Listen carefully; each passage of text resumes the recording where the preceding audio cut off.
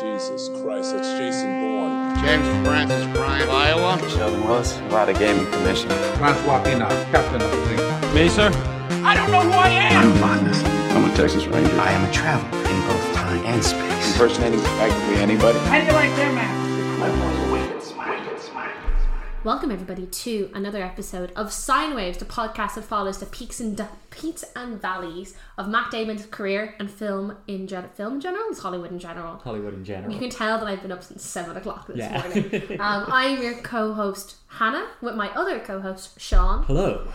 This is your first episode of Sine Waves you've listening to.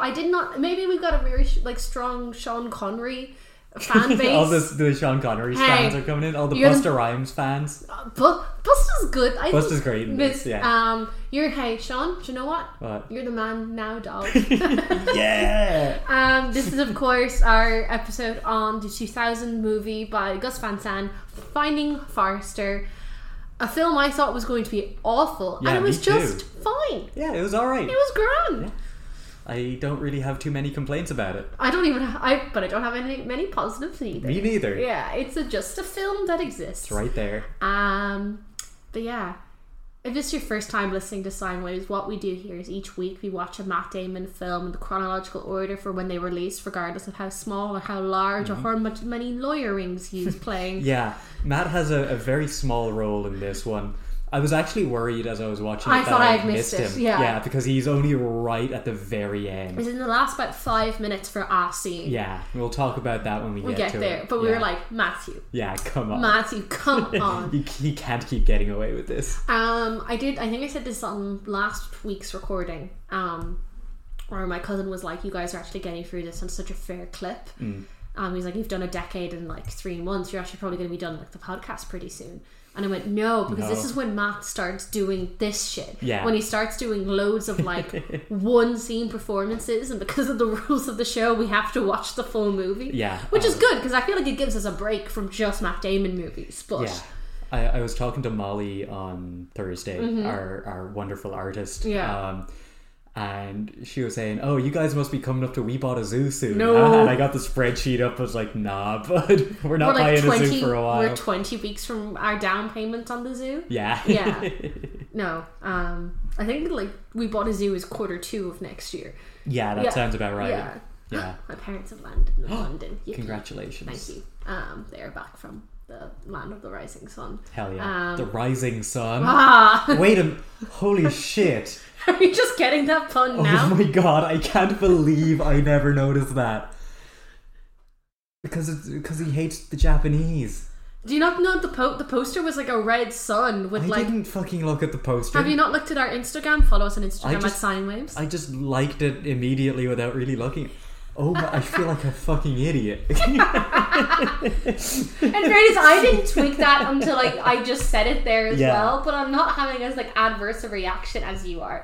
That of course goes back to our third episode. Was that the third episode? That was the third episode. We released that 4th of July. The 4th of July? The 4th of July.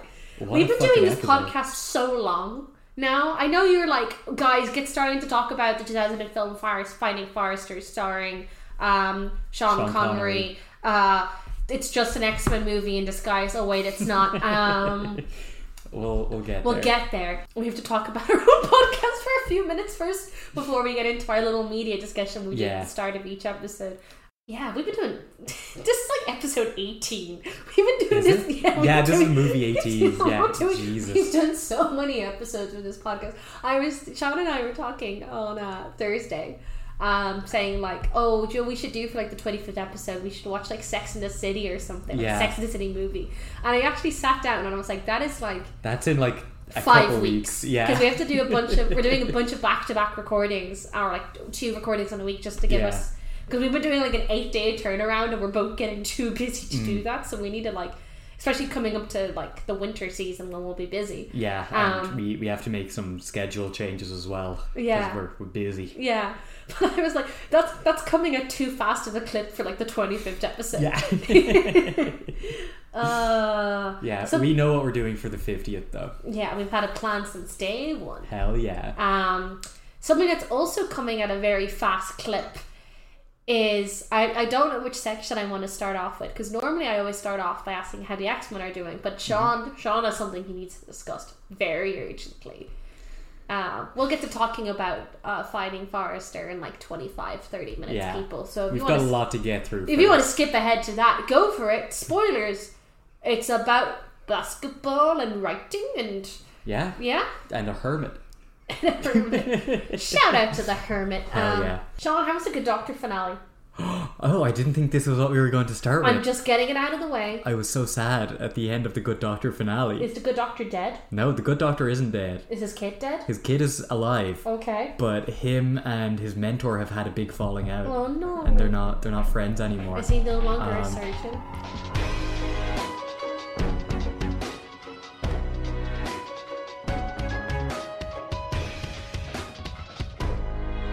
The mentor is no longer allowed to do surgery. Whoa, because of the brain? Because he has a hole in his brain. Why does he have a hole in his brain? He had a stroke.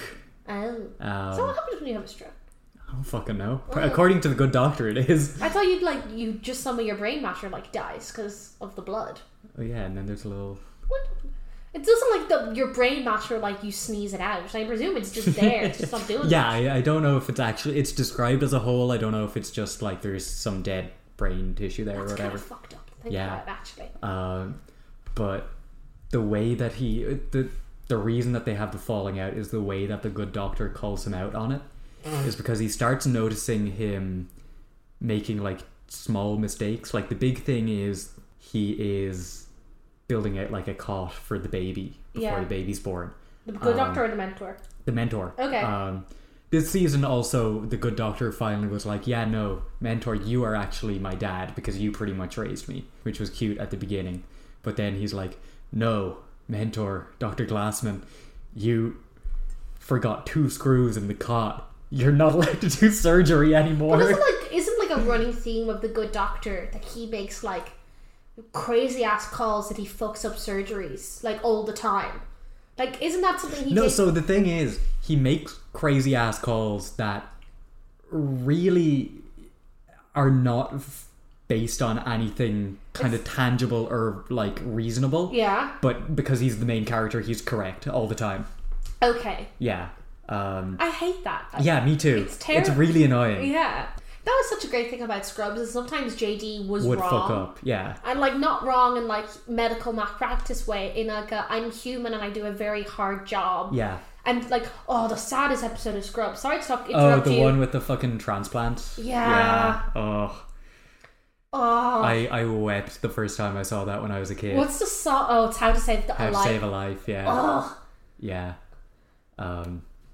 But yeah, he basically calls his mentor out in the middle of a surgery. That's uncalled for. In front of all of their peers. Uh-huh. And basically ruins everybody's confidence in him. Oh my god. And so Dr. Glassman is just fuck this. I'm done. Out. You have ruined the thing I am most passionate about in my life. I'm out. I'm done. Does he cut him off, or does he just stop doing the surgery? He is forced to stop doing surgery.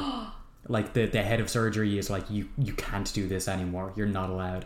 I think he stays on as a consultant. He still does diagnosis and shit, but he doesn't do actual surgery. He also used to be the best neurosurgeon in the world. Isn't that some fucking dramatic irony? They wrote into their own fucking show. Yeah. They must be so proud of themselves. Yeah. But the finale ends with the Good Doctor gets little hats for him, his wife, the baby, and the mentor, and the mentor's one has grandpa written on it. Aww. And it looks like they're about to reconcile, and then the mentor has a gift for him, and he is outside the fucking house, or not the house, the room, the hospital room, whatever the fuck that's called, the surgery place. No, the room that they're in after the surgery. Oh, the post-op. Yeah, the post-op room with the gift, and he's about to go in. And then it cuts away, and just a random nurse brings the gift in and gives it to him, and the mentor just goes home alone, and that's what we leave the fucking season off on. And Sean was crying into his pillow, kicking I wasn't crying, but it got to me a little bit. I like Dr. Glassman a lot. Sean grabs his like left or right tit and Yeah. Have we told about how I keep calling you out anytime you're drunk and you start laughing and just holding your chest? You did it once. Anytime Sean is like does a big deep belly laugh, he just grabs like his heart like he's having a heart attack, and I'm like, Sean, stop. I'm concerned. Someday I will be having a heart attack, and I'll still be talking concerned. Shit. Something I'm also concerned about is what the fuck Carrie's up to in Sex and the City. Yes, what is Carrie up to? Oh my god.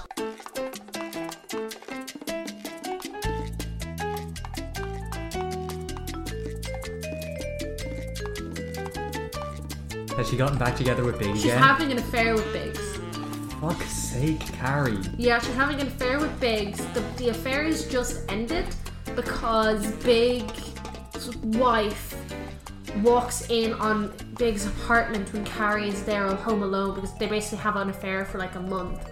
And Biggs like goes home from work or goes to work, and she's there, and the wife comes home early, and the wife chases her down a flight of stairs, and she slips and breaks her front tooth. Damn. Yeah, but she keeps the affair from the girls because Charlotte gets married to Paul from David Lynch's Dune. Yeah, Kyle MacLachlan. She gets married to Kyle MacLachlan. They're actually not a terrible couple. Kyle MacLachlan's great. Yeah, the problem is, like, I know the marriage doesn't last because I've seen... Yeah, because there's like 3 more seasons of this show, and they can't just have one of the girls be married for the rest of it. Yeah, but I think that something that's... spoilers for very like midway through season 3 of Sex and the City, the way they've written in the issue that's going to cause them to get divorced. Like, so firstly, like, she's quite bossy to him. Like, she proposes to him. Classic Charlotte. Yeah, she proposes to him and he says okie dokie. So she's freaking out about that. King. Yeah, but I'm like, I think that's kind of funny actually. Yeah, that's good. Because he's like ordering a salad, and she's like, she figures out like the way to convince him to do things. And she kind of offhandedly says it like, oh, we should get married someday. And he goes, okie dokie. And she's like, wait, shit. But they don't sleep together until they're going to say like, oh, we'll wait till our wedding day to get married, to like sleep together. And the girls kind of get into her head about it. So she like goes to his hotel room or his apartment or something the night before their wedding, and they like try to sleep together. And he is like, oh, like, I kind of have an issue with this. Like, it's difficult for me to do it. And I'm just like, please does not be the way the show writes that this marriage is going to dissolve, because he has a hard time getting it up. But that's what the show is going to do. They would do exactly that though. Yeah. Because remember there was that one... going to do. That's what they're going to do. There was that one plot line where Samantha found the perfect man, except his dick was too small. Oh, James? Yeah. Yeah. But I'm just kind of like, and he even says in the show, he's like, what I really like about you is like, this is not the be all and end all, and we still had this really good relationship that's not totally based on sex. And I'm like, that actually is a very mature way to like confront a relationship especially for these fucking 4 women. Yes, true, yeah. Because they're all... Miranda less so, but Miranda loves a self-sabotage. Oh my fucking god.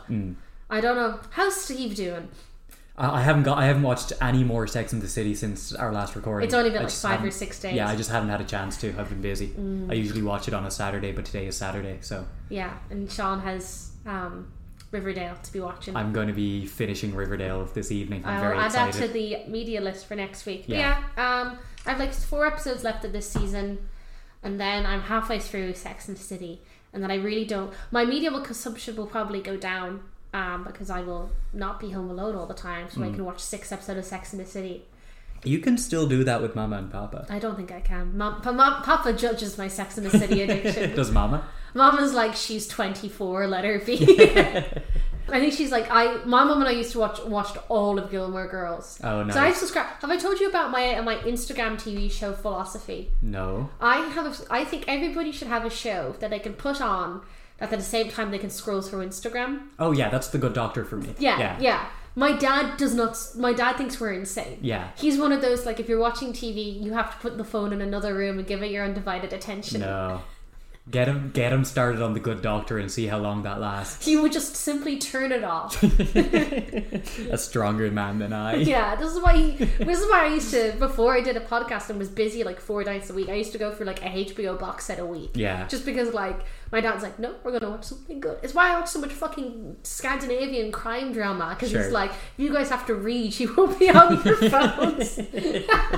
Speaking of crimes, I've done a grievous crime on Sean. If any of you normally listen to the show, Sean used to do an ongoing bit where he would do something to prepare for each podcast that wasn't watching the movie. Yeah. I don't understand why you set this like. Honestly, I just wanted an excuse to read all of Kevin Smith's DC work.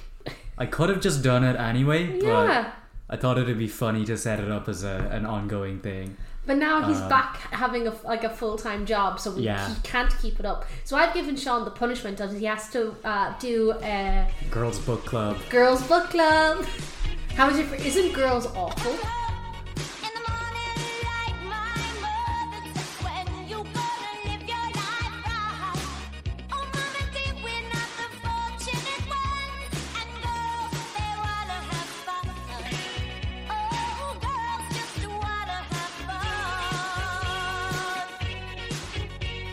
It is so painful to watch. Jesus Christ. So the problem, Girls is written by, I'm going to cough, Leah Dunham. Lena Dunham, yeah, you can't bring yourself to say her name even.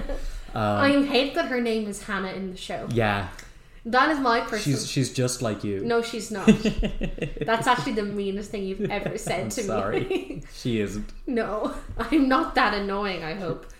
She is... Everyone else in the show is fine. She is just terrible. Adam Driver is awful as well. But like, Adam Driver's not like that in real life. I hope not. I don't know. He's not like that in real life. I don't trust him like that. But Lena Dunham's character in this show is the most annoying character I've ever seen in fucking media. Like, the opening of the show is her parents being like, okay, you're 24, you've been working as an unpaid intern for like 2 years now. In New York. Yeah.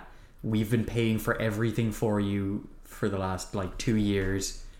It's time you get your shit together and go get a job. And she's like, no, I can't. But it's like, you basically find out she's like a failed writer, but not that she's like tried to write and she's gotten published. She just has had writer's block since she finished college. So she's been working in the industry, and in fairness, like having an unpaid writing, I think New York especially does do a lot more of those unpaid job kind of shit. Yeah.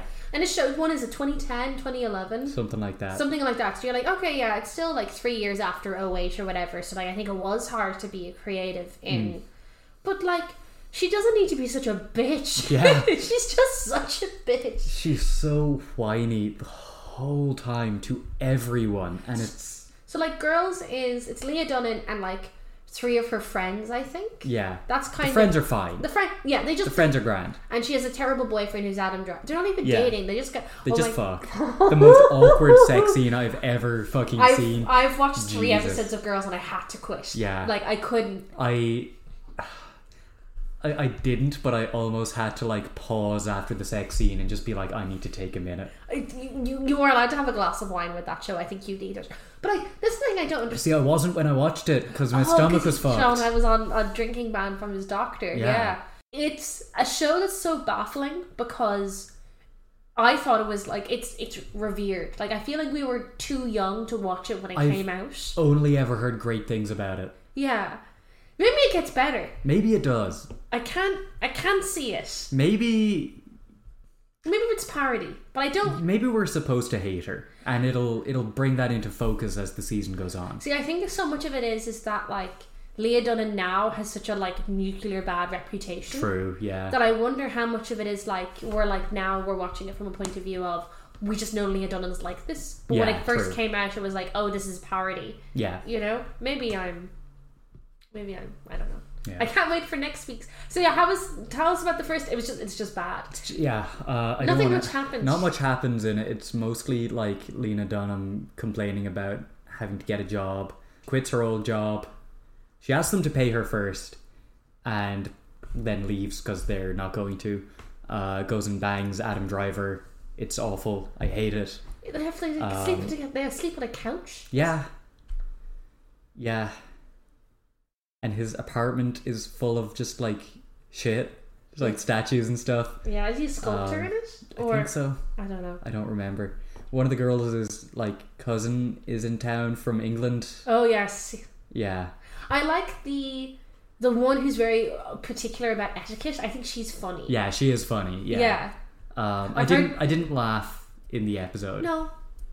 No. No. It's only, what, half an hour? Yeah, it is only half-hour episodes, which is I'm very thankful for.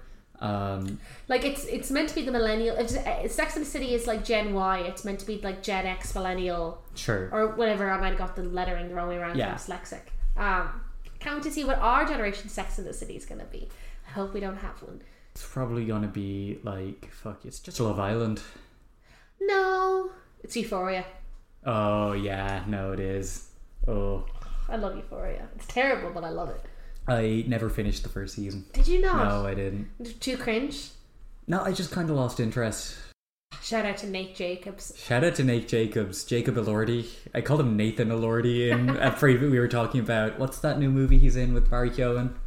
Saltburn? Saltburn, yeah, we were talking about that and I was like, yeah, Nathan Elordi from The Kissing Booth. I was like, that's not his name. He's in the new... He's playing Elvis now. He's in the new Sofia Coppola movie about Priscilla... Oh, shit. Priscilla Presley. And he's like Elvis. He's meant to be like an absolute bastard in it. Which is like perfect, because like that's what Elvis was. Yeah, Elvis was terrible to Priscilla. Yeah. So amazing. Yeah. Yeah.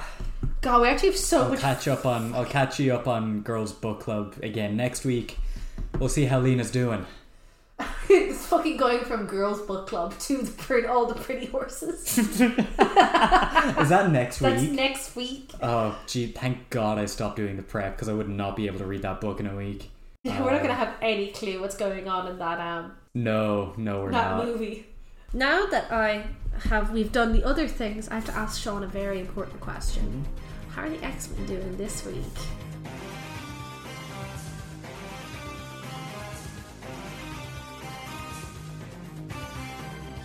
As I spin my mug around, that's X-Men themed because I grabbed an anonymous mug. I've been eating well this Sean's week, been right? satisfied.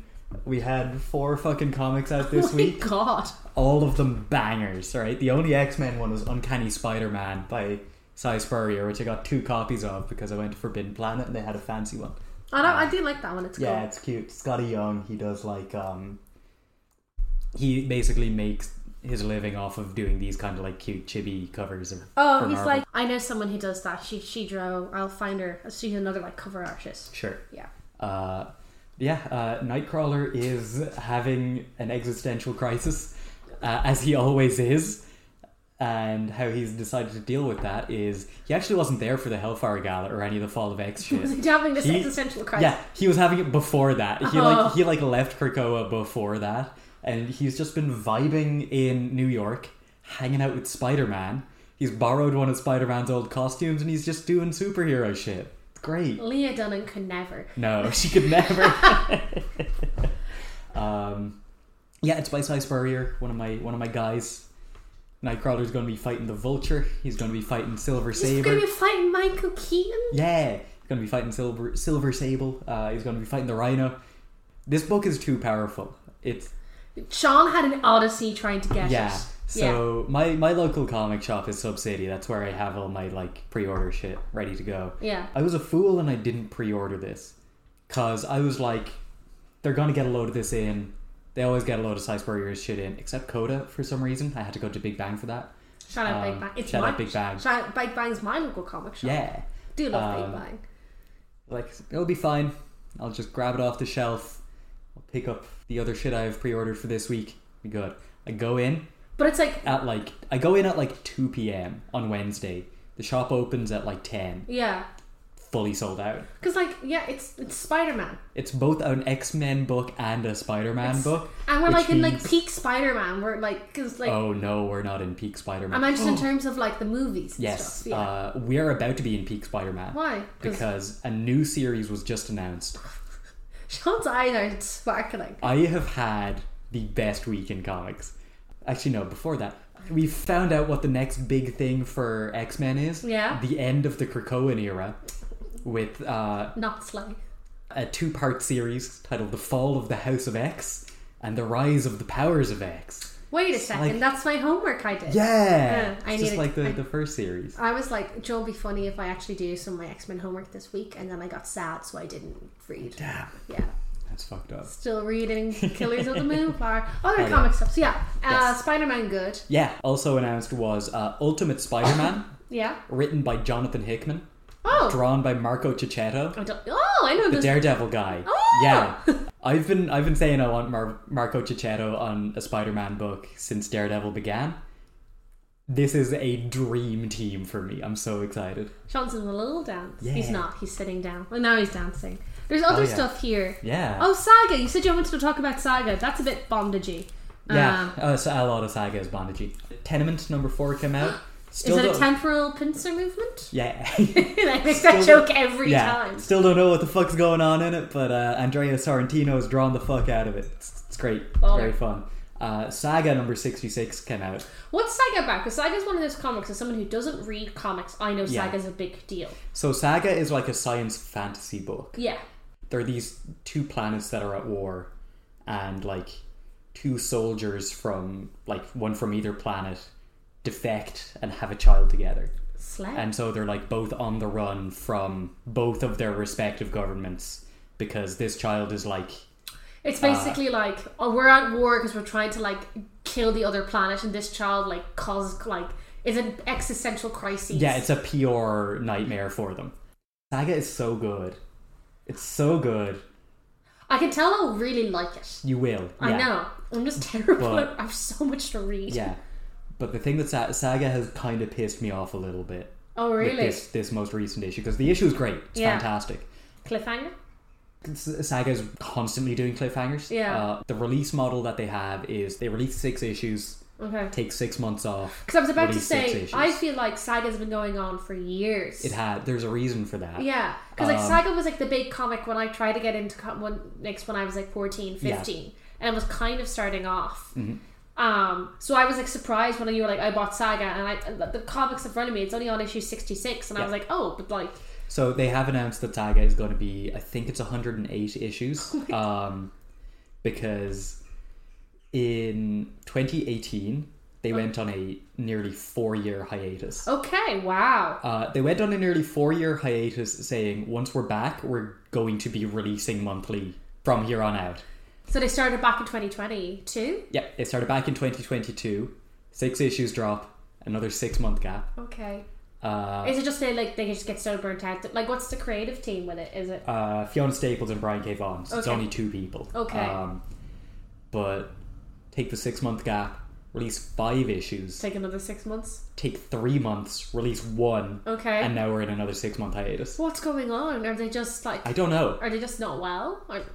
I don't know. I can only assume that they had to scrap a lot of the work that they were doing during that 4-year hiatus. Like, they've changed their minds on something. At this point, I've just decided that like I'm not going to buy it monthly anymore. Okay. You're just going to wait for the omnibuses? Yeah, because I have the first like big chunk. The first half of it I have. In omnibus or singles? Yes, in omnibus. Yeah, then just... That was how they announced that it was the first half. Was they released a big book when the hiatus hit, like of all of it up to them.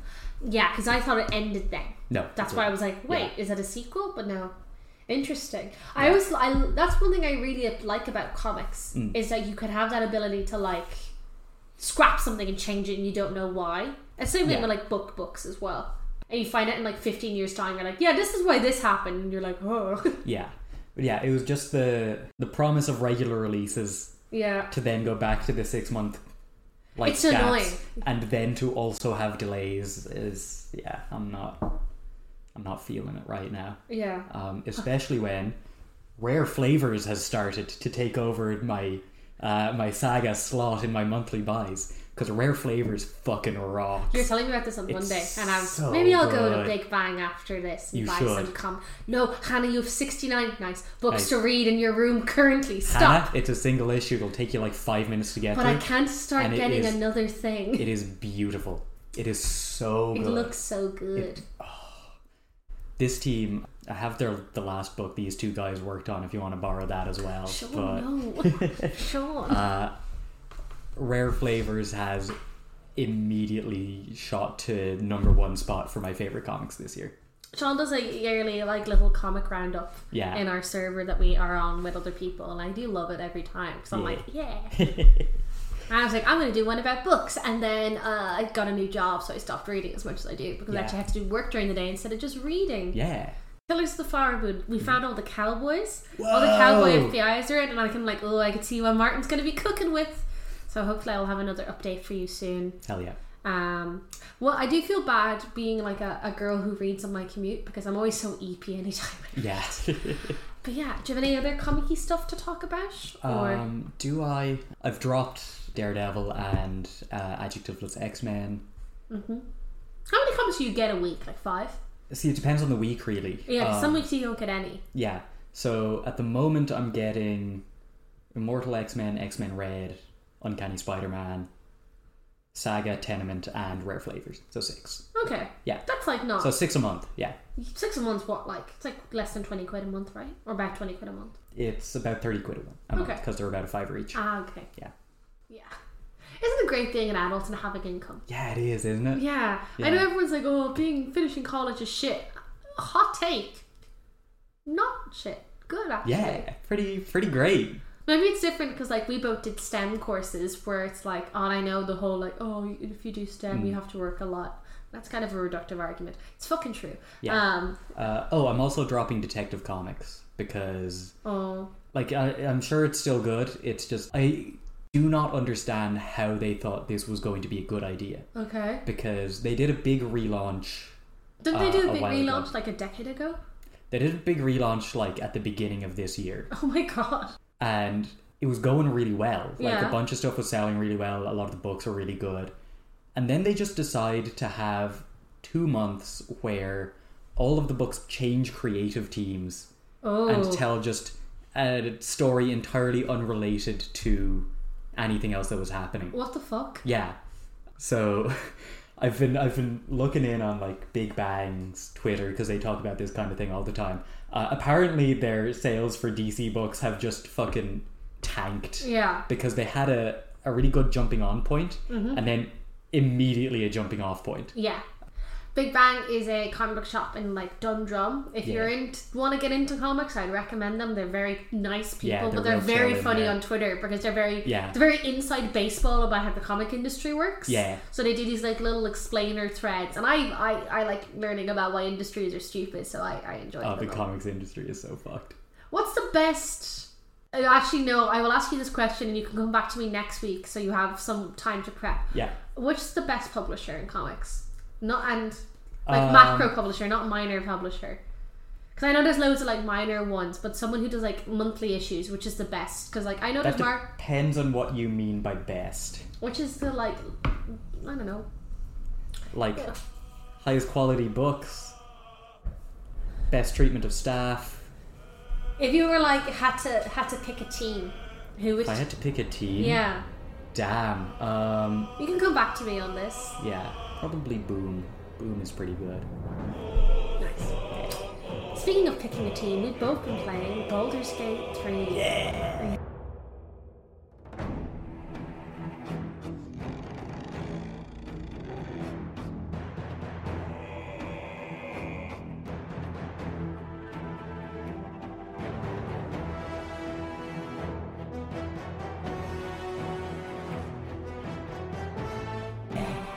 I'm still very early on in it. Yeah, me too. I'm saying this to Sean. I have a very stupid complaint about Baldur's Gate. I can't wait to hear what this is. So I'm playing a ranger half elf. You're playing a paladin half elf. Yeah, but a lot of elves. That's not my complaint. So I rescued. So Baldur's Gate's a game. It's based on D&D. Very typical like RPG game where you have like a group of people and you run around with. Did you rescue the Shadowheart? Yes, I did. The Shadowheart and the what's their name? The like orc woman that's like your main kind of companion to start off with. Oh, Lae'zel. Them bickering pisses me off. Oh yeah? Yeah. Lae'zel will be gone shortly. Okay. Wait, do you still have Lae'zel with you? Yeah. Damn. I kept both of them. Lae'zel just fucked off for me. She's just gone. They're both bickering the entire time. And I'm like... You can just tell one of them to go back to camp. I kind of need them because I'm a ranger. Okay. So like one of them is a cleric, so it's some defense, and then Lae'zel is like a fighter. So I need a fighter, because then like your other two guys are a rogue and a wizard, and I'm like I can't just have one tank. I need like two kind of beefy boys. Yeah. So I kind of have to keep them both in my party. And I'm just like, can you stop fucking bickering? I had my first proper combat and I was like, whoa. Yeah. This is where I see this game being fun. Hell yeah. I'm just trying to avoid my usual trappings with RPGs where I spend too long in the first area and then I get burnt out and don't finish the game. Sure. You know? Yeah. I have gotten to a point where I'm like stuck. The only non-combat like way out of the situation that I'm currently in, as far as I can tell, does not work for me because I'm a half-elf. Oh, what the fuck? Somebody gives you like a potion for you to drink, Oh. and the potion doesn't work because you're a half-elf, so they immediately attack you. Oh, shit. Yeah. So I spent last night basically just like reloading, trying to like button my head against it, trying to figure out how to get through, and I just haven't been able to. I quit last night because the game got stuck in a loop where I finished a conversation and then I like finished the conversation and I immediately start back into the conversation. Oh, weird. Yeah, so I'd finish it and then I would be like, ugh, and it'd be like a trader, so the trader would start like the whole trading thing again. Sure. So I quit it, and I think just reloading it will hopefully fix it. Yeah. But yeah, it's a fun game. It is another weird complaint I have. Mm-hmm. It's almost too open world. I have such like, I don't know what I should be doing. You know? I kind of do as well. Yeah, you're like, so I'm just following the main quest because I'm like, sure. It's like Fallout syndrome. You know, in Fallout when you'd be like, oh, I don't. Yeah. Yeah. I got stuck at the section I'm at, so I was like, okay, I'm just gonna go. Like, I clearly need to be higher level to be able to actually do this, so I'm gonna go and like do some other quests and grind, and all the other quests I also need to be a higher level to do. Yeah, did you get through the glade stuff too quickly then? Or? Maybe, yeah. Yeah. Because I fully just went in, talked to the druids, and then left. Like, I didn't even pick up Will until I went back and, like... Oh, is Will the guy that's stuck in the realm, in the... Which one's Will? Will is the warlock. I haven't gotten him yet. You haven't gotten him yet? Damn. I've gotten Gale. You've gotten Gale? Apparently I just need to go and collect more people. I've gotten Gale, the guy who gets stuck in the portal. News to me. Go walk around the area where you first crashed. There's like a wizard you can get. Oh, okay, cool. Yeah. Because I do think having one or two more party members would help me a lot. Yeah. Yeah. Maybe it's your party comp's wrong. Yeah, because I've got... You've got the rogue. I've got that's definitely your main romanceable option. I hate him. Yeah. Why? Because he's you? Because he sounds like Stewie Griffin. This will all be in the spoiler section when we talk about Baldur's Gate 3. Oh yeah. No, it is fun. Like I feel like it's one of those games where there's so much you can do in it that I feel like you're not going to get a proper read of it until you play like 10 hours. Yeah. And I've only played like 2 hours so far because I'm like, oh. No, I'm on the Shadowheart romance path. Oh really? Yeah. I've just wound up on it because I was being nice and she likes that apparently. I think Shadowheart and I get on fine, but it's just the fact that I'm keeping the orc lady in my party, so anytime I do anything that makes her happy it makes Shadowheart unhappy. Okay. But Gale likes me because he's like, because it's me, so I'm like, I'm a bounty hunter investigator, so I just always choose to like, hey, let's just calm down here, hell yeah. I'm playing like a vengeance paladin, so I'm fully like, alright, I'm gonna kill these fucking monsters. Yeah. God, we don't want to talk about fighting Forrester. It's so funny. Thing. What's your mysterious thing, or do you want to keep that? I watched Jackass 2 today after I watched Fighting Forrester. Are you doing okay, buddy? I'm doing great. I love the Jackass movies. That tracks. The most dudes rock media of all time. It opens with one of the guys getting bit on the dick by a snake. Oh my god.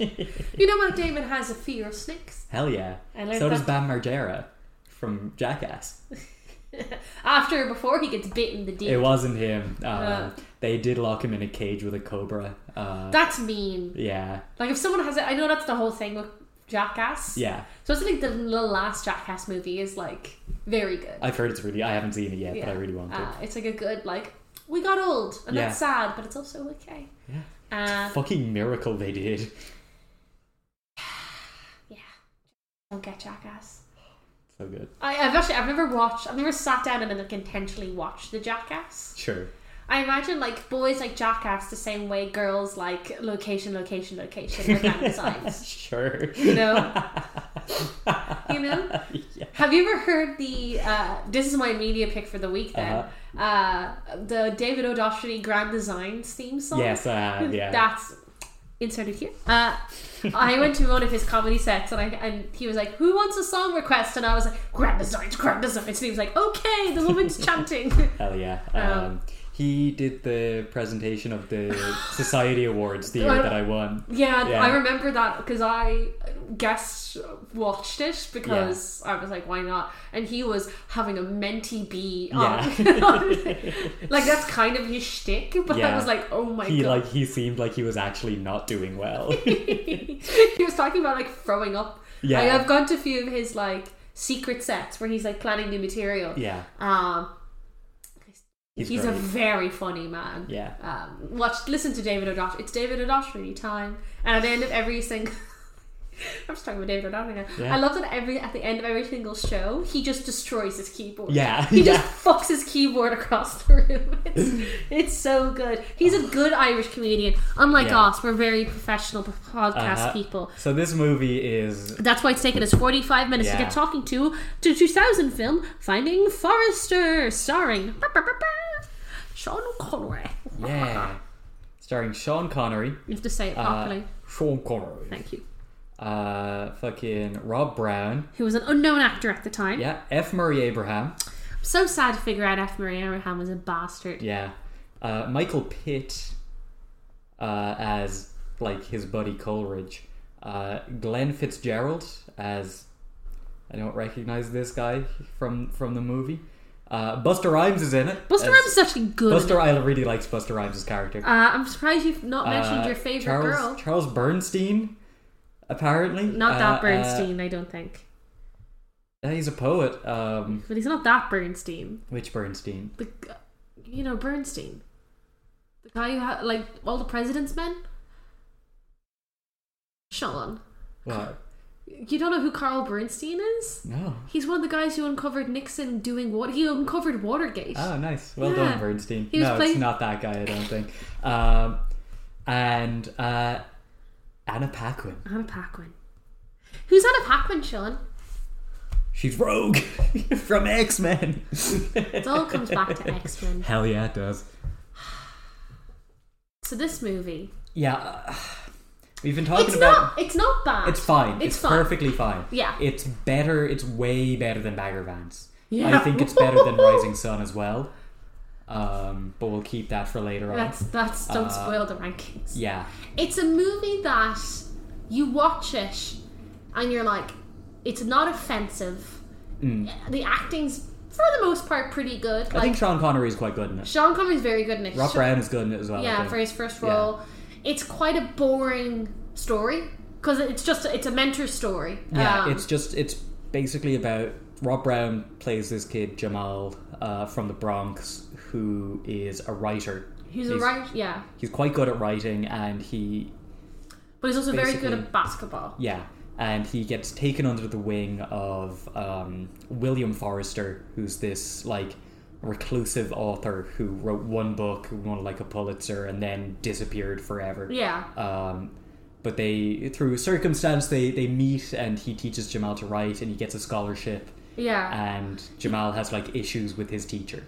Yeah, he's basically, the vibe you get from Jamal is he's one of those kids, which Sean's a teacher, you've probably seen it, where they don't want to be extraordinary, so they kind of hide their true talent. Yeah, so which is called out specifically at the beginning because his mother is brought in by the school to like talk about his grades or whatever, and the teacher's like, in class he's like a C student, so he's not doing badly enough to like be noticed for failing, but he's not doing well enough to be noticed for doing well. But his actual test scores are amazing. Yeah, because obviously the test scores are anonymous. Yeah, so like if it's something that he basically is like, oh, he's very good at basketball as well, so you can just tell he's one of those people that if he puts his mind to it, he probably excels at everything. Yeah. But he's just like, I think even one of the teachers says that like they respect this here, so that's what he puts his energy into. Yeah. And you're like, oh, I like Jamal. I think he's a very well written. I do as well. Character. I like Jamal a lot. But yeah, the film is just kind of about Jamal kind of coming to terms with being like a 16-year-old really, and like trying to be able to stand out. And Sean Connery is there to like guide him, but also, you know, Sean Connery has a trauma. Yeah. He doesn't like going outside. Is it agoraphobia? I think that so. is, yeah. You don't really know too much about Forrester. Yeah, we find out a little bit later on. Yeah. But not too much. But it's just like it's a hard movie to talk about in this podcast because normally what we do is we summarize the plot of the movie in quite a lot of detail. Yeah. I don't know if we can do this. That. Like we could go for the different. There's like plot beats and there's scenes that are really well, but it's just a very It's quite a generic film. Busta Rhymes is a great. Busta Rhymes is great. Well, let's Busta take a moment Rhymes, to talk about Busta. Yeah, Busta Rhymes plays Terrell, Jamal's brother. Yeah, he's great. The part where he's like, I don't just work at the parking lot. I'm a supervisor. It was so funny. Yeah, but it's just like it does what Gus Van Sant, because like people hate this movie. Oh really? They think it's a bad Gus Van Sant movie. So it's the first time we've actually had a returning director. Yeah, because he did fucking. Which one did he do again? Was it Goodwill? Yeah, he did Goodwill. He did Goodwill, My Own Private Idaho. Yeah. Yeah, this is not anywhere near as good as Goodwill, I don't think. Yeah, no, it's not. A similar kind of theme, though. Yeah, it's a very similar theme. I think he does a lot of movies which are like this theme of like masculinity and like men trying to kind of find their place in the world for different lenses. Like My Own Private Idaho is kind of the same vibe. Yeah, it's probably of those three movies, I think it's the weakest of the three. I haven't seen My Own Private Idaho, so I can't really speak to that. My Own Private Idaho doesn't really have a plot. Sure, it's just kind of, it's like a road trip movie, and there's a lot of screaming in a cemetery at one stage. Yeah, this one doesn't really have too much of a plot either. No, it's like let me have a look through my notes, because I didn't take many for this, but the fucking strangest thing about this movie, and I think it's going to be one of those recordings where we don't talk about the plot, we're just going to talk about scenes and stuff. We have to talk about Sean Connery screaming about "You're the man now, dog." You're the man now, dog. Fuck yeah! I did not know that came from this movie. Yeah, that's did you? No, I had never heard that before. There is one dude in it who has fucking Cyclops sunglasses to further the X-Men links. It's just the X-Men. It's just X-Men. So yeah, Jamal is like, you find out his father is like an addict that like left the home. His brothers moved out, so it's just him and his mom. He gets this kind of opportunity to basically. I actually really like how the relationship develops between him and Forrester. Yeah, because it starts off fucking insane. Because Forrester is this like hermit who lives in an apartment. He's like an urban legend of the community. Yeah. Because like nobody ever sees him leaving his apartment, but they sometimes see him like looking out the window a little bit. Yeah, and there's his binoculars and stuff, so they're like, what the fuck is he up to? Yeah, and one day Jamal is out playing basketball with his buds, and they're like, I dare you to go into this guy's house. Yeah. And he does. And he steals a knife. Yeah. And he drops his backpack with like all of the shit that he's writing in it. And a couple days later, Forrester like drops the backpack outside with all of the writing edited. I thought that was great. That was really fun. And then he goes to kind of like thank him, and Forrester goes like, fuck off.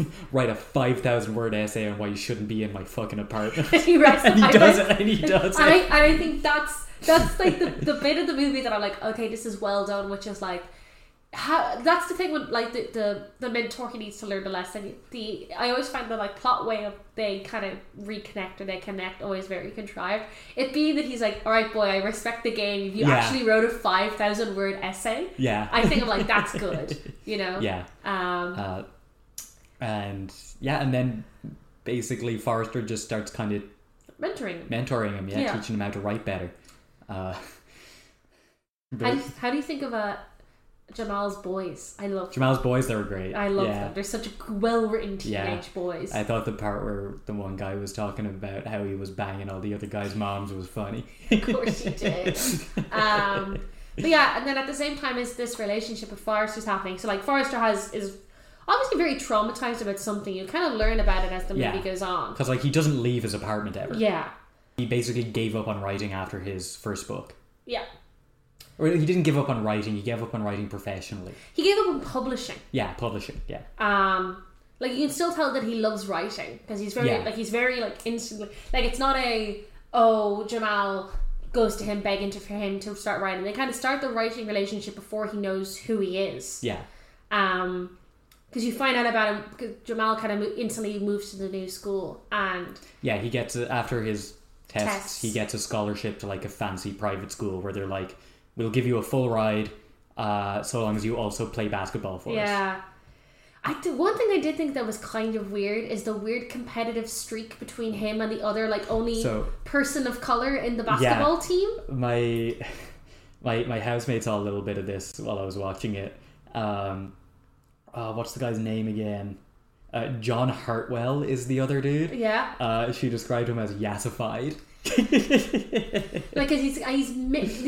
I thought he was mixed. Maybe I don't fucking know. But he's like, everyone else is the most pasty white boys ever, and it's like the only two people that have like any ounce of like tan. Yeah. Are like fighting on this team, and you're like, oh, that's kind of.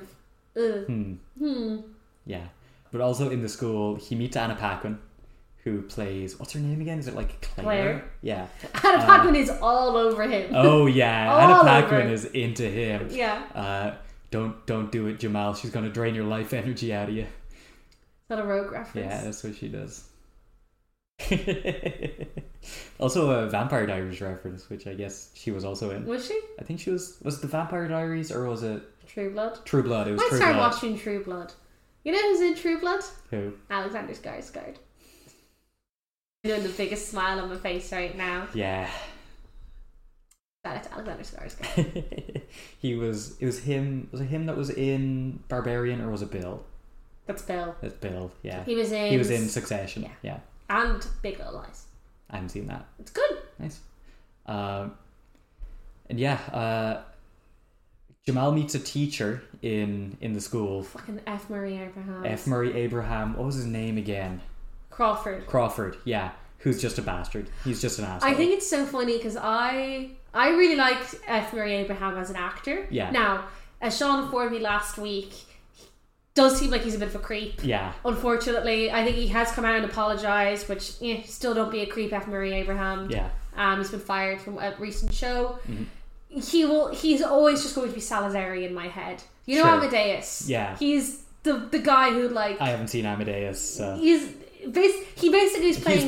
He's the other guy. Yeah. He's the other guy who feels inferior and sabotages Amadeus. Yeah. And I'm like, stop Salazarian, because he just does not like the cut of Jamal's jib. Yeah. He's just a bastard for no reason. Yeah. Because Jamal is able to show him up and embarrass him in front of the class. Yeah, he's a talented sportsman as well as a good writer, and and it's like a definite class aspect where this teacher's just like, he can't be a sportsman and from a working class background. I got the vibe that there was a race aspect of it as well, because he's the only not white person in that class. Yeah. Yeah. So there's see a few non-white people in the school. Sure. But it's not. I don't remember seeing any of them in that class. Not in that class, but in the background actors there is some. Yeah. Yeah. Just very fucking Jamal starts rewriting Forrester's works. Yeah. As a writing exercise. Yeah. To get him into the rhythm of writing on his own. Mm-hmm. And at one point he just kind of submits one of them as a fucking assignment for Crawford. The impression you get, because they do show them writing this a lot, is it starts off with him say taking the first 3 or 4 lines of this piece, and then he rewrites it himself, and even Forrester comments on it being like, this is your piece now. Yeah. The title's the same and the opening line's the same, but it's still your piece. Yeah, because they call it out later on that it's specifically the title and the opening paragraph that are yeah. And as Forrester's like, don't anything we write together, don't out of this room. Yeah, anything stays in here, because he doesn't want people to know that he's still around. Yeah.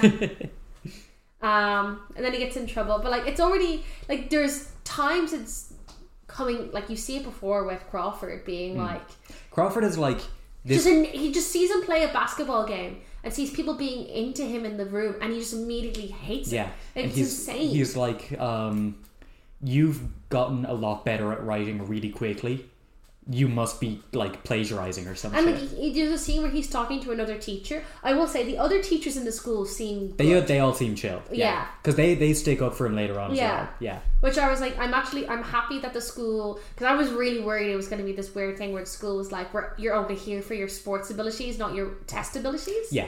And there's definitely an aspect of they probably stick out for him a little bit more because he's so good at basketball. Definitely. But because like later on when we discovered that one of the things that he submits like actually got published in the New Yorker, so they find out that he's been doing this. One of the other guys on the board comes up to him and is like, hey, we'll make this all go away. Crawford's kind of a dickhead. Yeah. But you need to win this basketball game. And he doesn't. Yeah, no. He intentionally fucks it up. Yeah. But yeah, no, it's just like let's talk about Sean Connery in this movie. I like Sean Connery in this a lot. I did hoot and holler because at one stage when he goes on a date with Anna Paquin and he gives her a book. Yeah, he gives her a book. Yeah, it's before then, which is when he realizes when he realizes that the old man he's befriended is Forrester. They showed them like an old copy of the book of this book. It's like Avalon's Landing or something. Yeah. And it's like about a play. It's very obviously about World War II because they show you like a Spitfire on the cover. I wonder why. Trauma, baby. Yeah, it's because Forrester's brother died in World War II. He didn't die in World War II. Did he not? No. What? He came home from World War II and developed alcoholism and died from that. Damn. Because remember he goes in the speech when they're in Yankee Stadium being like, oh, he survived the war, and then like I let him drive home drunk. The impression I got was he because that's his trauma is basically like he wrote this book and all his family were like, it's a really, really good book, and then all his family died within the space of 6 months. Yeah. So he just was like, oh, fuck this. Like, there's nothing, you know. Her name's Claire. Claire shows Jamal a picture of like the author at the back of the book, and it's fully just Sean Connery's like headshot photo from Bond. Yeah, it's really good. Giggled. We see it later on as well because they have like a big wall of like famous alumni in the school, and he points at it, it's like, that's me, and it's just James Bond. But I love that when they do old actors and they use their old photos. Me too. Of them, and like there's all these photos of like Forrester growing up, and you're like, some of these are just Sean Connery. Yeah, some of them aren't, and it's weirdly jarring. Really? Yeah. But yeah, Sean Connery in this, I think he's very good. I haven't seen many Sean Connery movies. Sure. But I think this is one of his last. Like, really? He only died very recently in 2020, but he basically did, the way I've heard it. I forgot he died. Yeah, he did this movie called Leave, an Extraordinary Gentleman, and supposedly. Oh god, yeah. Have you seen that? No. Oh. This is his second last movie. Oh, his last role was League of Extraordinary Gentlemen? Yeah, supposedly Jesus Christ. Because supposedly he just was like, he got so unable to figure out what was good. That's what he said this on record. He was like, I just don't know what's going to make money anymore. That he just got so kind of like, fuck this. Yeah. Because like this movie did pretty well, but it's quite an unassuming role. Then he does League of Extraordinary Gentlemen. Yeah. And then that did so badly, he was just like, I don't know anymore. Yeah, League of Extraordinary Gentlemen, based on an Alan Moore comic, which I hate. Oh, really? Yeah. But it's diesel / steampunk, according to me opening this Wikipedia article. The comic is Alan Moore, like, it's Alan Moore's worst tendencies just kind of let loose. Like, there's so much sexual assault in it. Oh, wow, really? There's so much, yeah. It's really uncomfortable. Oopsies. Yeah. Yeah, because he retired. Like, he was 90 when he died, Sean Connery. So, like, it's not like he retired when he was in his 70s. So I think that's pretty. Yeah, because he's like quite old in this. Yeah. So he died in age 90. And he died in 2020. So he's 70 in this movie. Yeah. Like, him not acting for the last 20 years of his life, I think is reasonable. Yeah. Yeah, it's avoiding Judi Dench syndrome. Yeah, he's not like Michael Caine, who's only said that he's like kind of retired recently. He's fucking 90. Michael Caine not being an Oppenheimer did make me a little sad. Oh yeah? I was like, where's Michael? Who would you have cast Michael as in Oppenheimer? Just an English man who appears in the background to be like, that looks like a big bomb, don't it? I would have had him as the professor in Oxford who Oppenheimer tries to poison. See, I think because they're all based on real people, you kind of need to have you need to actually a genuinely 90-year-old English man that he can play. Sure, yeah. Because like you just know the film, or not the film, like the. They should have had him in as Alfred from Batman and had him come in. I a know everybody post-credit hates scene. that scene. I think that scene's really effective. Which one? The one at the end where he's like, "Okay, Bruce is dead. I failed. Oh, I'm having yeah. my little coffee," and then Yeah. he sees him and he's like, "My boy's still alive." I think it's very sweet. I think it's all right. I think it's cute.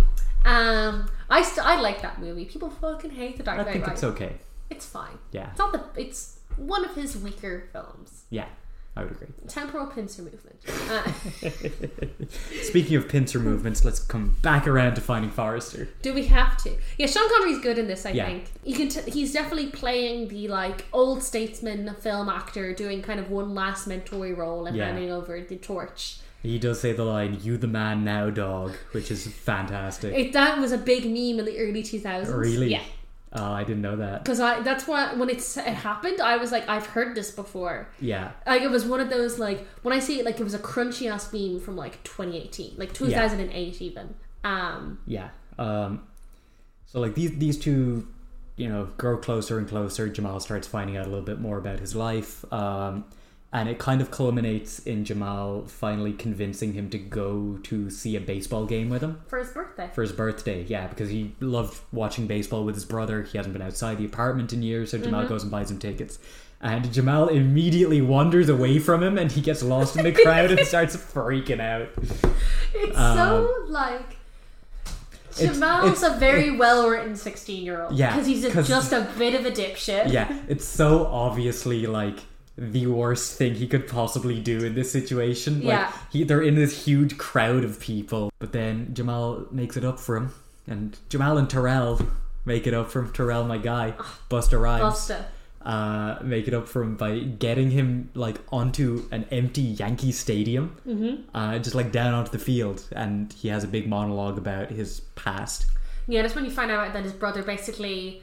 Because that's the thing, you don't know much about the book he wrote, but it's obviously like a World War II-esque kind of novel. Yeah. And everyone's kind of thinks that the novel is about Forrester. Yeah. And actually there's a like earlier scene where Jamal kind of goes like, "Oh no, I think you're writing it about someone," and that's when he's like, yeah, someone knows media criticism. But I think that's when he kind of goes like, "Yeah, my brother fought in the war," and he does this very good speech. Like you watch it and you're like, "Oh, Sean Connery might actually be a very good actor." He is a very good actor. He's great. Oh my god! And then Jamal, God bless the actor playing Jamal. Like it's his first Rob Brown, because you're just like, they cut back to him a few times and you're like, "Oh buddy, he doesn't know how to handle this." Yeah, you're standing in front of Sean Connery. Yeah, and you did the audition. Sean Connery in his fucking second last role. Yeah, like, probably his last truly good performance. Yeah, giving a heartfelt monologue. And he's just like, "Yo, word." Yeah. And then it cuts to Busta, and they're like, "Yeah." Oh God. Yeah, he has the big basketball game where the guy's like, "Look, the board of the school are like chill with you. It's just this Crawford guy who's a dickhead. If you win this game, we're gonna make this all go away. Yeah, we're gonna make it all go away, and we're going to amend your like timetable from here on out so that you have more time to focus on the basketball." Yeah, which is like, it's this very insidious, like it's interesting, the school's attitude towards his academic ability, because obviously his initial invitation to the school is based on his academic ability. Yeah, and once they realize how good at basketball he is as well, they're like, yeah, that is also like, we're very impressed with that as well. Like that's a big plus also in his college. Like the basketball isn't even brought up until he's already accepted it. And it gets brought up within the first meeting. It gets brought up like at the end of the first meeting. Yeah. And the guy is like, look, we are offering this to you anyway, but if you also want to play basketball, we would not, we'd be pretty happy with that. And then they realize how good at basketball he is, and they're like, ho ho ho ho. Yeah. Yeah, it's just like, Crawford's such a fucking... He's a good villain in this. Yeah. Because he literally, like, he calls him out saying, "Oh, I see your test scores in your old school were pretty shit. Let's see if you do better." And then he improves, and he's like, I'm immediately suspicious of this child in a situation that he's not in, like, New York public schools, and he's in a prestigious college, suddenly starts doing better academically. He must be cheating. Yeah. It is just the, like... there's like an essay competition Yeah. as well that Jamal is entering. Mm-hmm. And this is kind of where the end of the movie... Because you know this is going to be the when as soon as the essay competition gets introduced, you're like, yeah, Jamal's going to submit the thing him and Forrester are writing, and that's what happens. Forrester does have one good line where he... No, he doesn't submit it. He does. Does he? Yeah. That's where he gets cut out for plagiarism. He submits that. Oh, yeah, sorry, yeah. That was it, yeah. It does have one thing where he's like, I want to submit something, and he's like giving out about Crawford or whatever. Yeah. And Forrester's like, I only went to one writing competition, and he's like, oh, did you win? And he was like, yeah, I did. And he's like, what was it? And he was like, the Pulitzer. Yeah. I was like, yeah. You win again, Forrester. When Forrester finds out that he submitted his work, he's like pissed off at Jamal. Yeah. Because he never wanted any of this to like leave the apartment. Yeah. But then he watches him at the basketball game, like on TV in Madison Square Garden. And he's like, oh, I gotta help this kid. I have to help this kid. Yeah. You also find out that Forrester and Crawford have beef. Yeah. Which is the funniest Which beef. is really funny, yeah. But Jamal intentionally fucks up the basketball game. Like, we see him making like 50 free throws in a row earlier on. And he has like a single free throw to make to win the game. And he misses it intentionally. Yeah. And then Forrester's like, okay, I gotta come through. I gotta get on my bike. Gotta get on my bike. Gotta leave the apartment of my own free will. Gotta go help him out. There's just one Forrester thing before we get to the end of the movie. Yeah. Because it sounds like we're going through this movie at a clip. There's a lot of scenes where it's just like Jamal and Forrester spending time together. Yeah. And it's just like character development stuff. There's one bit where he's talking about Anna Paquin's character. And he's like, what women love is they love an unexpected gift at an unexpected time. It cuts to the next scene, him giving her a book signed by Forrester. Yeah. Because you get the impression that she loves this book. Yeah, and she's like, oh my god, this is signed. I can't accept this. This must have cost you so much money. And it's just like, I guess the bookshop must have just missed that. And it's like a first edition or something. And you know it was just like Forrester had a copy of this. Forrester just like took it from... There's Michael Caine. Sean Connery does do a lot of very funny like background comedic acting in it. Yeah, he does. Where there's all these bits where like Jamal like will just is a 16-year-old boy, so he's just kind of messy and he's just like cleaning up behind him. Yeah. Which I always think is hysterical. Yeah, it was really good. But yeah, he gets on his little vroom. He leaves the house. He does it. He goes outside on his own. He cycles. They play a song that's on a glockenspiel that sounds really like a song from True Romance, so I got very confused. Really? There's there's like an instrumental cover of Somewhere Over the Rainbow earlier in the movie, and I didn't recognize it until the very end, and I had to rewind and be like, am I right here? Is this actually Somewhere Over the Rainbow? Is that when he's cycling, or is it earlier on? It's where he's going through all the photos. Okay. No, there's a song when he's first gets on the bike that is like, there's a very famous piece of music from True Romance which is on like a glockenspiel, but it's like word for word perfect. I know it's a song, but note for note perfect. I was so confused. Oh yeah. So I was like, I know this from something. It wasn't until I was looking at the Letterboxd review, someone was like, why did they steal a song from True Romance? And I was like, oh. Damn.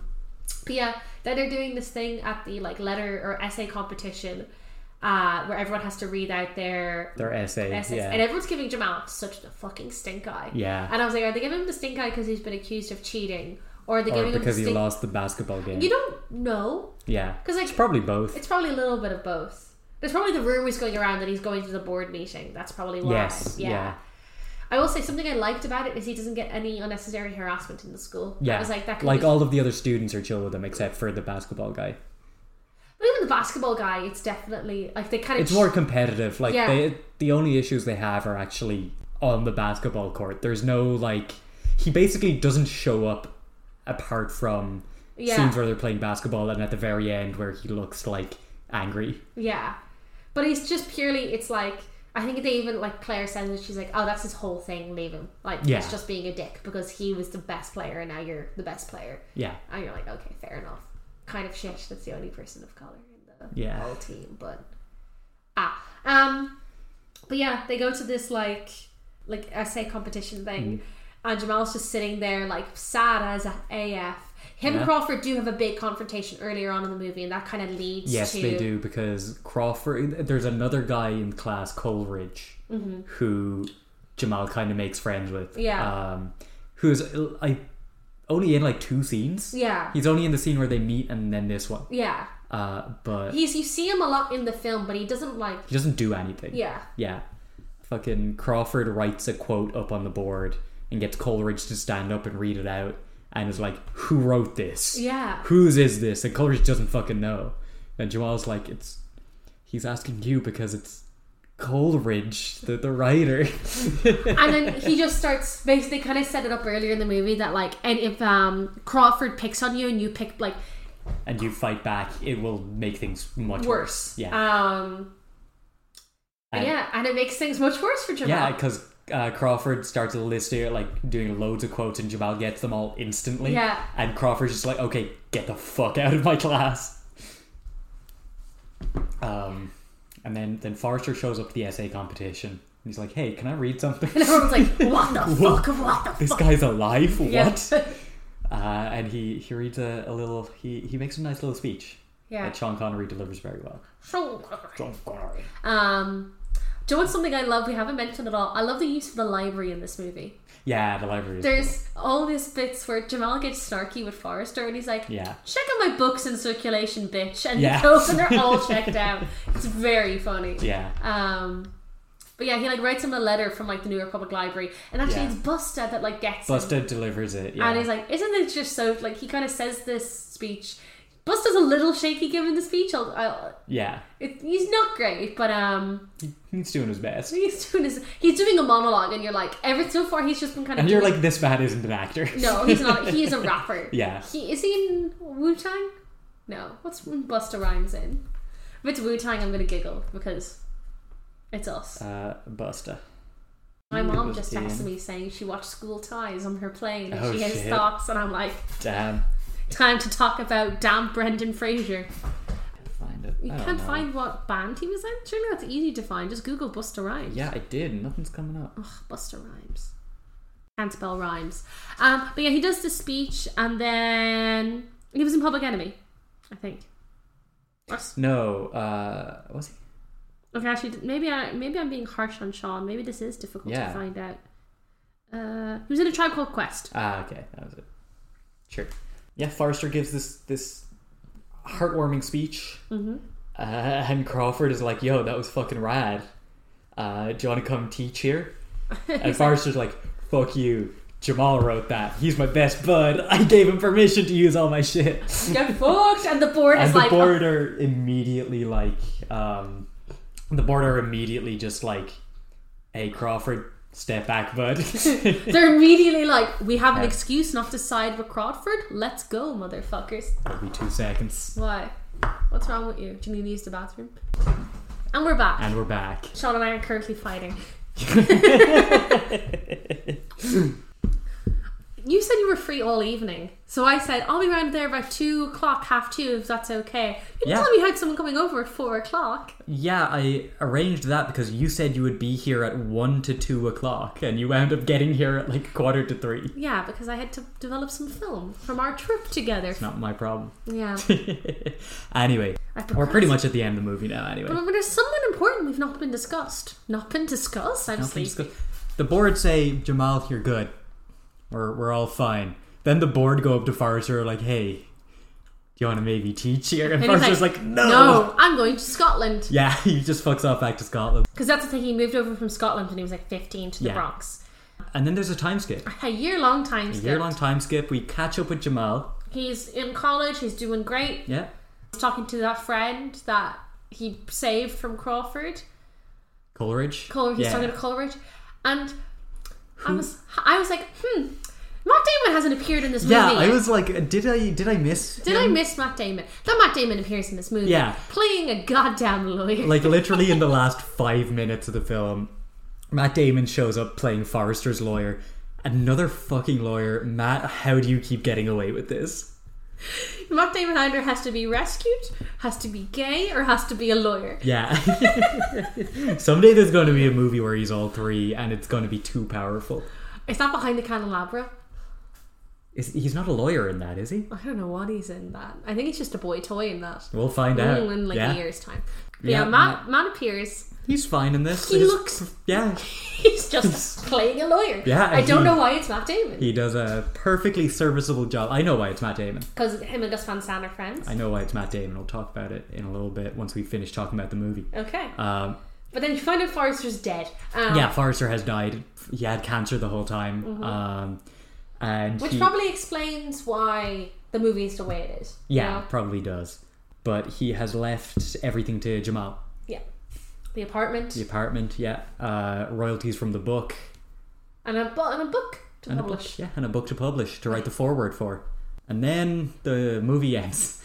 I can't believe they already they forecasted. That's not prophesized, maybe? Foretold. Ghost in a Watchmen, that whole shit. Oh, yeah. No, I'm realising that she didn't want that. You know, she didn't want that book published. Yeah, that's why it wasn't published. And then she had like dementia, and they got her to sign off on it. Yeah. Insane. Yeah. Like, it's tarnished her legacy, and she didn't want it published. Yeah. Insane. But yeah, this movie is... It's not bad. Yeah. It's fine. Not, it's fine. Yeah. I wouldn't go out of my way to, rent it. But if it was on... If someone was like, do you want to watch Finding Forrester, I would throw it on. It is quite long. It's 2 hours and 15 minutes. Yeah. It could probably trim 30 minutes. Easy, yeah. Easy. But then it could trim 30 minutes, but there's also so much of that 30 minutes which is developing Forrester and Jamal. Yeah, which is kind of what the movie is about, so maybe you couldn't. I can't really think of anything that's you can or can't trim, you know? Yeah. Yeah, it's a serviceable film. Yeah, it's alright. It cost $43 million and it made $80 million in the box office. Nice, okay. Yeah, what did it come out in 2000? I imagine it was Oscar bait. It got nominated for 1 Oscar. I don't believe it won anything. We'll check that in a second after we do the box office. Yeah. Because I got very good at doing some of the prep, but I forgot to prep the box office numbers. Sure. And I'm now conscious that we have a guest waiting for us, so I need to hurry the fuck up. Finding Forrester, yes. They made 51 domestic. Not amazing. Came out Christmas weekend. So yeah, it's a... Oh my god, this is an insane box office. Holy shit. Where did it open? Hey, that's not... Why are you not appearing on this? That's very weird. It's not appearing... Ooh, so The Legend of Bagger Vance is still on box office. Box office weeklies or weekend? We'll go weeklies. Do we normally do the weeklies? I don't know. You're the one who does this. I'm tired. Me too. Oh, do you know what it is? What? It opened... did the thing where it opened its first week was a short week. Oh, okay. Where it did a limited release. So yeah, it opened its first week. We normally do the week, I'm pretty sure, because that's always more interesting. That sounds about right. It came out Christmas week. What do you think else is in the box? This is Christmas 2000, Christmas right? 2000. I've guessed this before. Mm-hmm. So Harry Potter is 2001. Lord of the Rings is 2001. Mm-hmm. Is Pokemon the movie 2000 in there? I think that's a summer movie. Oh, okay. So do you want to know Can you give me a hint? Do you want to know a hint from the number 1 movie? Yeah. Tom Hanks. Tom Hanks, is it a Christmas movie? No. No? No. It's not Saving Private Ryan. No. We've already done that. Yeah. What genre? I've never seen this movie. Okay. It's an Oscar-winning movie. An Oscar-winning movie, so it's probably something I've heard of. Yeah. He's on, he gets a beard in it. Oh, Castaway. Yeah. Yeah, okay, sure. Then it's What Women Want. Okay. That's number 2.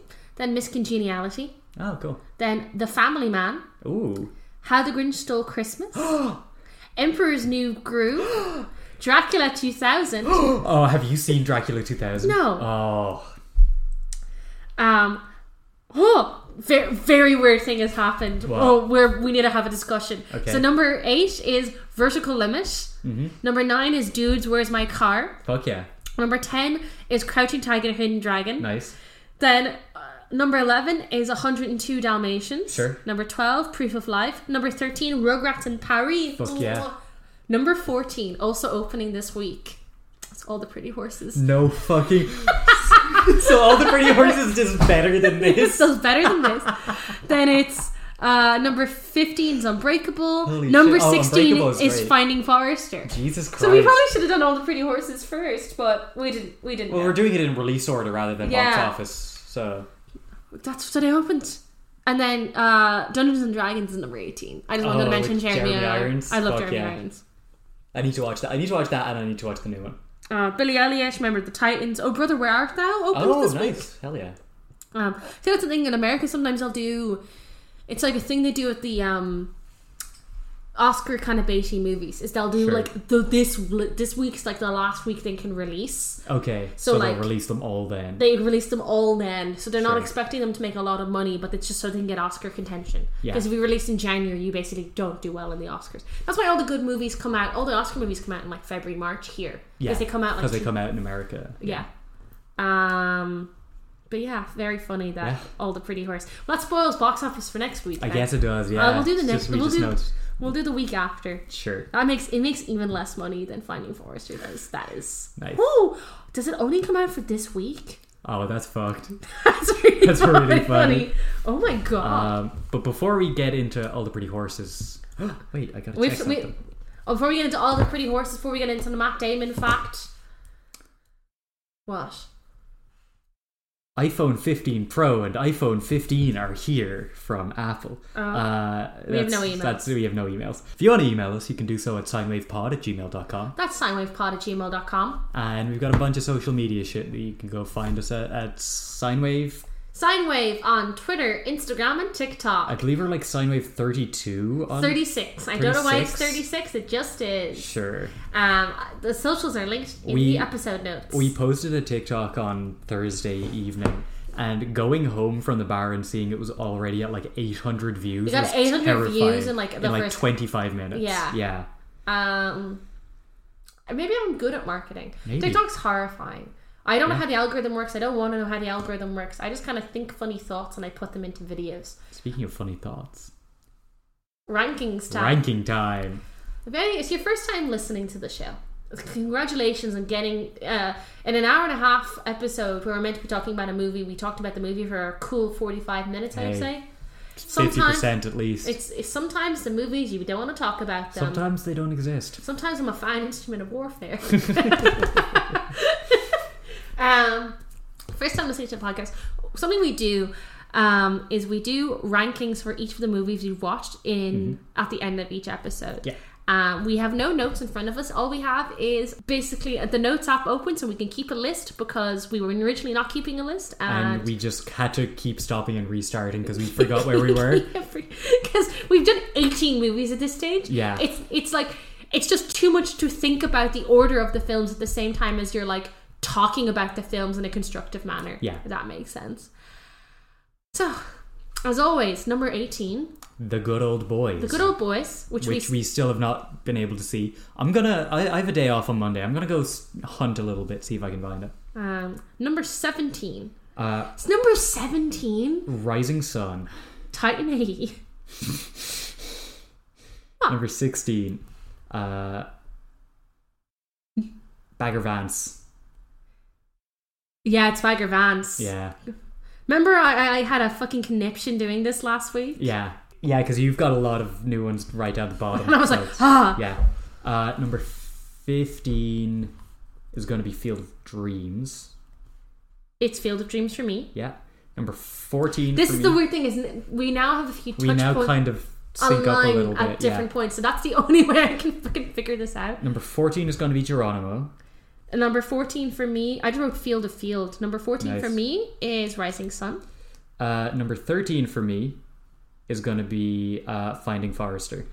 Okay. Yeah. Yeah. This is the thing. So Because like, this little block here are all the movies I think, like from... these are all the 3-star movies. Yeah, from Field of Dreams down, pretty much. Yeah. They're all right. Yeah. From my number 8 to my number, what is this, 13? Yeah. So it's about these 6 movies. Each week they could kind of be in a different order, to be honest. It's just what I'm kind of feeling that week. Yeah. So for my 13 this week, I still think it's Chasing Amy. Sure. Yeah, it's Chasing. My 12 is School Ties. My 12 is Rounders. Sure. My 11 is Rainmaker. My 11 is... What was that noise? Have I done Rising Sun? Predator. No. Yeah, I've done Rising Sun. After Rounders, I think my number 11 is Geronimo. I think it's Chasing Amy at number 10 for me, and I think I've got the rest of it ready to go now. The top 10, I think I'm pretty solid on. My number 10 is School Ties.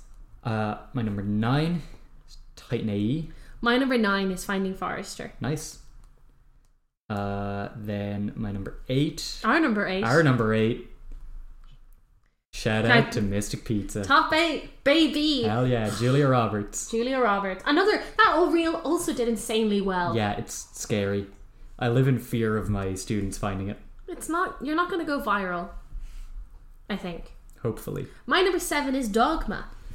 My number 7 is Courage Under Fire. My number 6 is Glory Days. My number 6, I think, is Goodwill.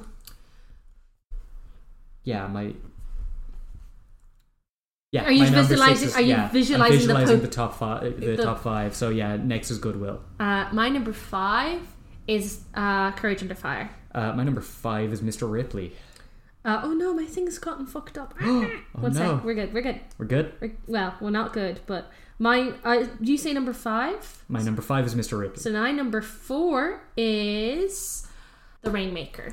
My number 4 is Rounders. My number 3 is Good William Hunting. My number 3 is Dogma. My number 2 is The Talented Mr. Ripley. Number 2 is Glory Days. And our joint number 1, Saving Private Ryan. Because I'm a love that movie. Fan instrument of warfare. But yeah, so yeah. Next week we are doing Billy Bob Matt Damon fact. Oh yes. Funny you said you're such a big fan of... another fact. Casey Affleck worked on this movie. Sorry, you had a whole thing you were going to talk about and you haven't talked about it. Oh yeah, I think that Matt Damon is in this movie because Casey got him the job. No, him and Gus Van Sant are very, very good friends. Okay, sure. Then maybe Matt got Casey the job. Yeah. As like technical director. You said there was like some guy you wanted to talk about on mic in your message to me when I was coming over. Oh yes, Victor Laval is in the fucking special thanks at the end. Yeah. Victor Laval is a very famous author. Yeah. But I know him better as the writer of 2020's Sabretooth miniseries. Oh, I fucking hate you. And 2021's Sabretooth and the Exiles miniseries. That's for you, Finn. Writer of the upcoming Sabretooth War with Ben Percy. Yeah, you're welcome, Finn. You're welcome, Finn. And you're welcome, Finn, for this. You're welcome, other Finn, for this next movie because the other Finn likes Cormac McCarthy. No one's welcome for the. Our Matt Damon fact before we get to talking. We've done the order completely wrong this week, and it's fine. Yeah, we fucked everything up. It's grand. It's fine. Fuck it, we'll do it live. Matt Damon factoid of the week before we tell you what All the Pretty Horses is about. He was once offered the chance to play Daredevil when it was in production in Miramax in 1990. This version would have starred Matt Damon and been written by Kevin Smith and directed by Robert Rodriguez. However, Marvel Comics wanted too large of a budget for the filmmaker's taste. What the fuck? Yep. I thought you'd like that one. We missed out on a Kevin Smith, Robert Rodriguez, Matt Damon movie? Yeah. Holy shit. And it's all Marvel's fault. Because this would have been just after Kevin Smith finished up his Daredevil run as well, which is really good. It's 1999. Yeah. So he would have written it, but it would have been a competent filmmaker making it. Rodriguez is great. Shout out to Spy Kids. Did he make Spy Kids? Yeah, he made Spy Kids. Baller. Yeah. Baller. But yeah, the next movie that also came out this week that Matt Damon kind of properly stars in is All the Pretty Horses, based on a book by Cormac McCarthy, who recently passed away. Yeah. Was he Irish? I think he was an Irish author. It's a very Irish name. Yeah, you never know. He could have been American. I think he was Irish. Directed by Billy Bob Thornton, who has one of the best mustaches in film. Oh, really? Have you never seen Billy Bob Thornton? No, I don't believe I Google have. Billy Bob Thornton. No, Cormac McCarthy was American. Oh, yeah, I thought so. Probably an Irish ancestry. Billy Bob Thornton. I love Billy Bob Thornton. I'll stop saying Billy Bob Thornton. Oh, wow, yeah. That's very good. Yeah. He plays a cowboy. Hell yeah. And I'm a cowboy.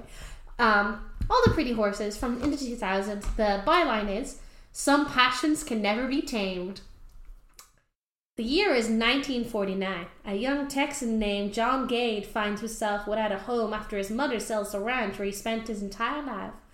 Lured south of the border by the romance of cowboy life and the promise of a fresh start, Cole and his pal embark on an adventure that will test their resilience, define their maturity, and change their lives forever.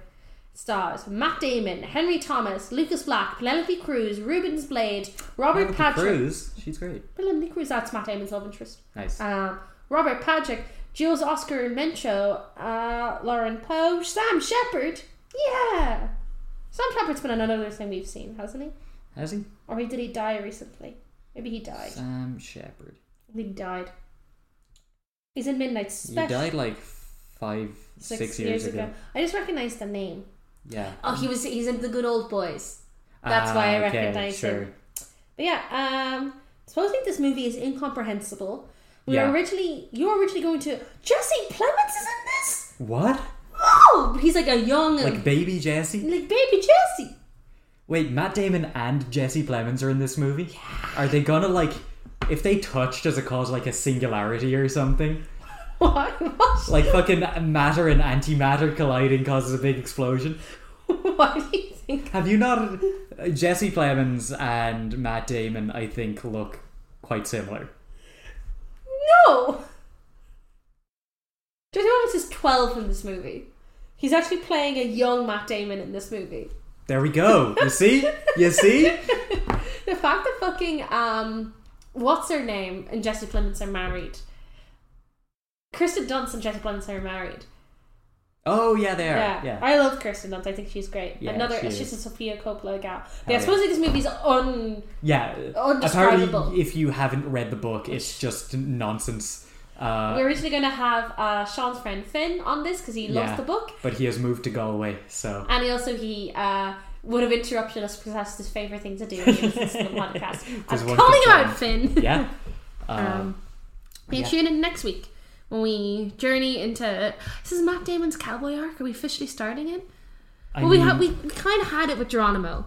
And we missed out on... Good Old Boys, where he's also... Good Old Boys. But like, we're getting a lot of... we've got all the pretty horses. James, Silent Bob Strike Back is... So we've got all the pretty horses, James, Silent Bob, and then Ocean's 11. I don't think we're quite in the cowboy arc yet. All I'm saying is Spirit, Stallion, and Cimarron is looking... on the way. And we've got... When I say cowboy arc, he does like being a cowboy. He's a Texas Ranger, to quote the... Yeah. God. Oh, we're so close to born. I'm so excited. Yeah. I'm so happy. Alright. That's it. That's it. Oh, sorry. Looking at this spreadsheet, the fact that Jay and Silent Bob Strike Back is going to be our 20th film makes me so happy. Yeah. How are you going to feel about we have such a break between the Kevins then? Yeah, that's going to be our last Kevin for That's going to be our last Kevin 9 for so months. Long. But like Spirit, Euro Trip. Scotty doesn't know. I heard Euro Scotty Trip's doesn't. Not for a while. I heard Scotty doesn't know reference like In the Wild recently. I can't remember where it was. Are you trying to get super Garfield syndrome with Matt Damon? I've gotten that with Sex and the City. I've started seeing Sex and the City references fucking everywhere. It's terrifying. Fuck Mr. Big. Fuck Mr. Big. Carrie, don't fuck Mr. Big. She fucks him so much. She shouldn't. We'll see you next week with all the pretty horses. Update on Girls episode 2. I'll play more Baldur's Gate. Yeah, I will too, probably. No good doctor next week, so I'm gonna have to find something to fill that gap. Girls. I'm gonna give it all to you, baby. Swear upon. No. Baby, if you give it to me, I'll give it to you. I know what you want. You know I got it, baby. If you give it to me, I'll give it to you. As long as you want, you know I got it. Baby, if you give it to me, I'll give it to you. I know what you want. You know I got it, baby. If you give it to me, I'll give it to you. As long as you want. Oh, I got my eyelashes dyed yesterday. What? Yeah. Wild. Okay, sure. Yeah, did they look different? Not really. I can't tell. I can tell. I keep looking at my face in the mirror. Did you get a haircut as well? No. It looks It's What just type you do? shorter because Yeah. I washed it today. Yeah, that makes I have sense. work picture day on Wednesday. Nice. So I've had to like structure my hair washing this week. Hell yeah. Because I'm going to wash it Tuesday. Yeah. But I was like, I don't want to leave it till next Tuesday then, because that means I'm going to have a week between washing my hair. So I've washed it early and conditioned it to fuck, but it looks so much shorter now. Everyone keeps commenting on my hair the last like 10 days, and I'm like, what's happened? Yeah. Nothing's changed about my hair care routine. I've just started washing it more frequently. I trimmed my beard down for the I noticed for it the looks party. a lot. The party? Yeah. Sorry, it looks what? I said it looks a lot better. It looks good. My students have all been horrified by it. Why? I don't know. They've just been like, "Oh my god, what did you do?" It's called getting a trim. Yeah. No, I got my eyebrows done last Saturday, and I got my eyelashes dyed yesterday. It's tinted, but it's dyed. Yeah. So my eyes are a bit like because I had dye in my eyes for 30 minutes. So my eyes are like, oh, what the fuck? And I'm like, I know, what the fuck? Means you don't have to wear mascara. Oh, okay, sure. Yeah, which I never do anyway, because I Yeah. hate the feel of mascara. Fair. You can also get them permanently. You can get your eyelashes permed. Oh, like a little curl on? Yeah. Nice. So you don't have to like curl them. I haven't done that yet. I might do that the next time I get them done. Sure. That's going to be fun for you to put at the end of the podcast. Yeah. Me talking about getting my eyelashes curled.